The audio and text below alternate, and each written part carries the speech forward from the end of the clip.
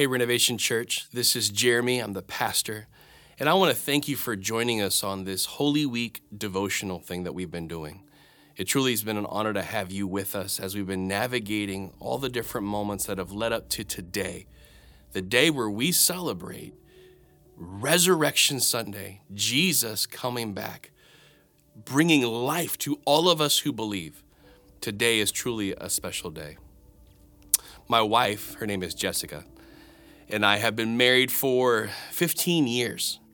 And I can say that for the past 15 years, we have had lots of incredible moments, lots of huge blessings, but it definitely hasn't been an easy 15 years either. We've lived in other countries. We've moved a ton.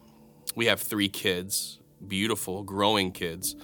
And in the past 15 years, we've experienced lots of ups and downs, just like most marriages would when you stick with someone for that length of time. Recently, our family decided to go downtown to Greenville, and we were walking through Falls Park. And as we were down there, I was talking with my son. There's a specific area that overlooks the waterfall, and it has a tree that's there. And I began to reminisce with him how long before he ever existed, my wife and I were on our very first date downtown at the very spot that him and I were standing at that moment.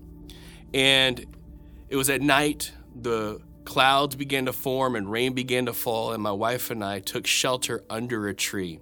And if you ask my wife, that was one of the first moments where that drew us together, her and I. Kind of a romantic moment. Beautiful, even in the midst of rain, background.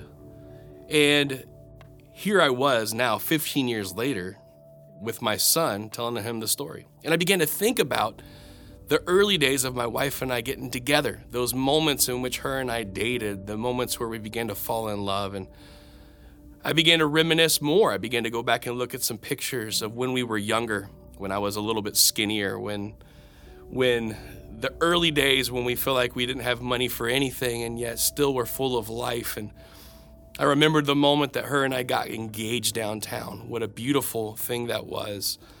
Proposed to her at a coffee shop that allowed us to use their space. All the moments where her and I began to fall in love. And it's interesting that after 15 years of marriage, life begins to happen. It can become easy to forget the early days of when you begin to have those emotions and feelings prop up.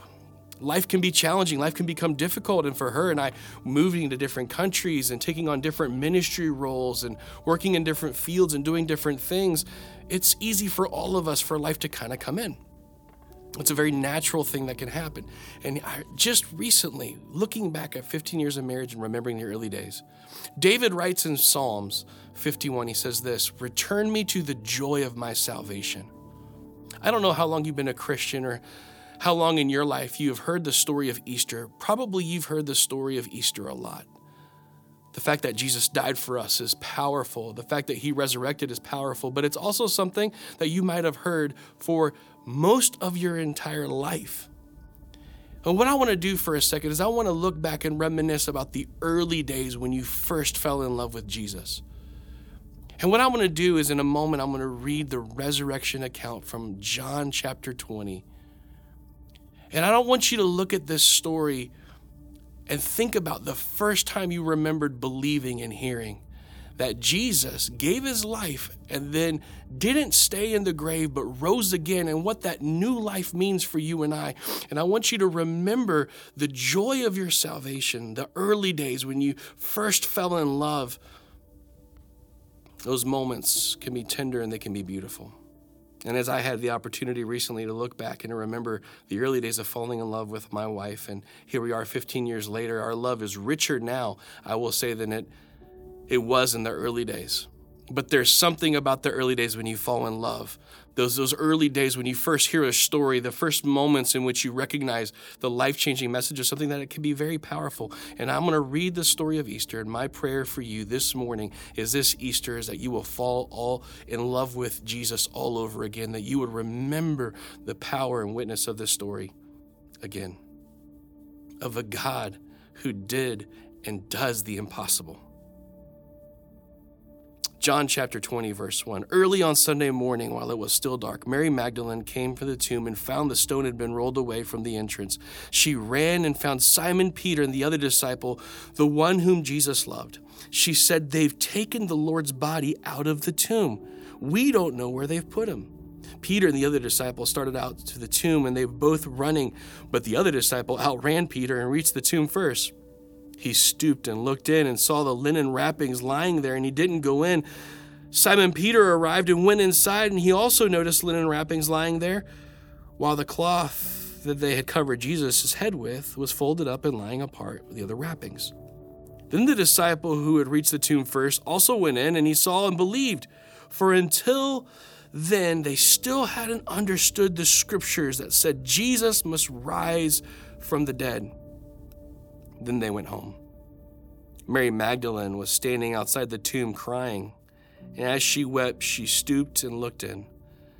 She saw 2 white-robed angels, one sitting at the head and the other at the foot of the place of the body where Jesus had been lying. "Dear woman, why are you crying?" the angels asked her. "Because they've taken my Lord," she replied, "and I don't know where they have put him." Let me stop there for a second.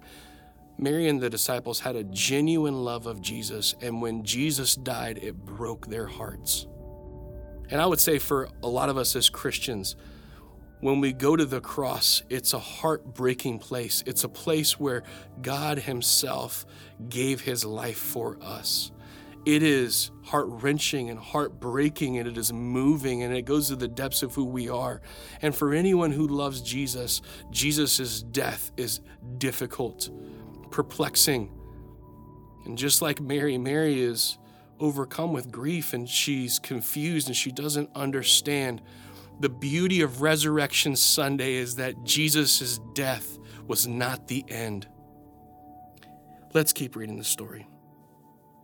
Verse 14. She turned to leave and saw someone standing there. It was Jesus, but she didn't recognize him. "Dear woman, why are you crying?" Jesus asked her. "Who are you looking for?" She thought he was the gardener. "Sir," she said, "if you've taken him away, tell me where you have put him, and I will go and get him." "Mary," Jesus said. She turned to him and cried out, "Rabboni," which is Hebrew for teacher. Let me stop there for a second. Today we celebrate the impossible. Jesus dying for our sins is the most incredible sacrifice anyone could ever give. Jesus said, if you love someone, when someone gives their life for you, there's no greater love than that. What greater love is there than someone would give their life for us? That's the cross. But today, Easter Sunday, is a celebration. It is sadness turned to joy. It is the impossible happening, because here Jesus is standing before Mary. Just a couple of days earlier, his body was broken. He had been torn to shreds. He had been nailed to a cross. He had died. And yet here Jesus is today, right before her, alive, having defeated death, having given his life. And I would say that sadness, mourning, is now turned into dancing. The impossible has happened. Verse 17, "Don't cling to me," Jesus said, "for I haven't yet ascended to the Father, but go find my brothers and tell them, I am ascending to my Father and your Father." How beautiful that phrase is. He tells them he's ascending to your Father. He is now our Father, to my God and your God. Mary Magdalene found the disciples and told them, "I have seen the Lord." Then she gave them the message.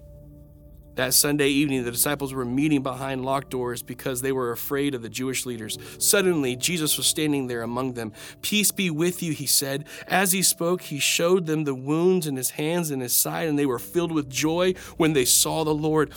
Again, sadness is turned to joy. Mourning is turned to dancing. The impossible has happened, and they were filled with joy, the Bible says. Again, he said, "Peace be with you. As the Father has sent me, so I am sending you." Then he breathed on them and said, "Receive the Holy Spirit. If you forgive anyone's sins, they are forgiven. If you do not forgive them, they are not forgiven."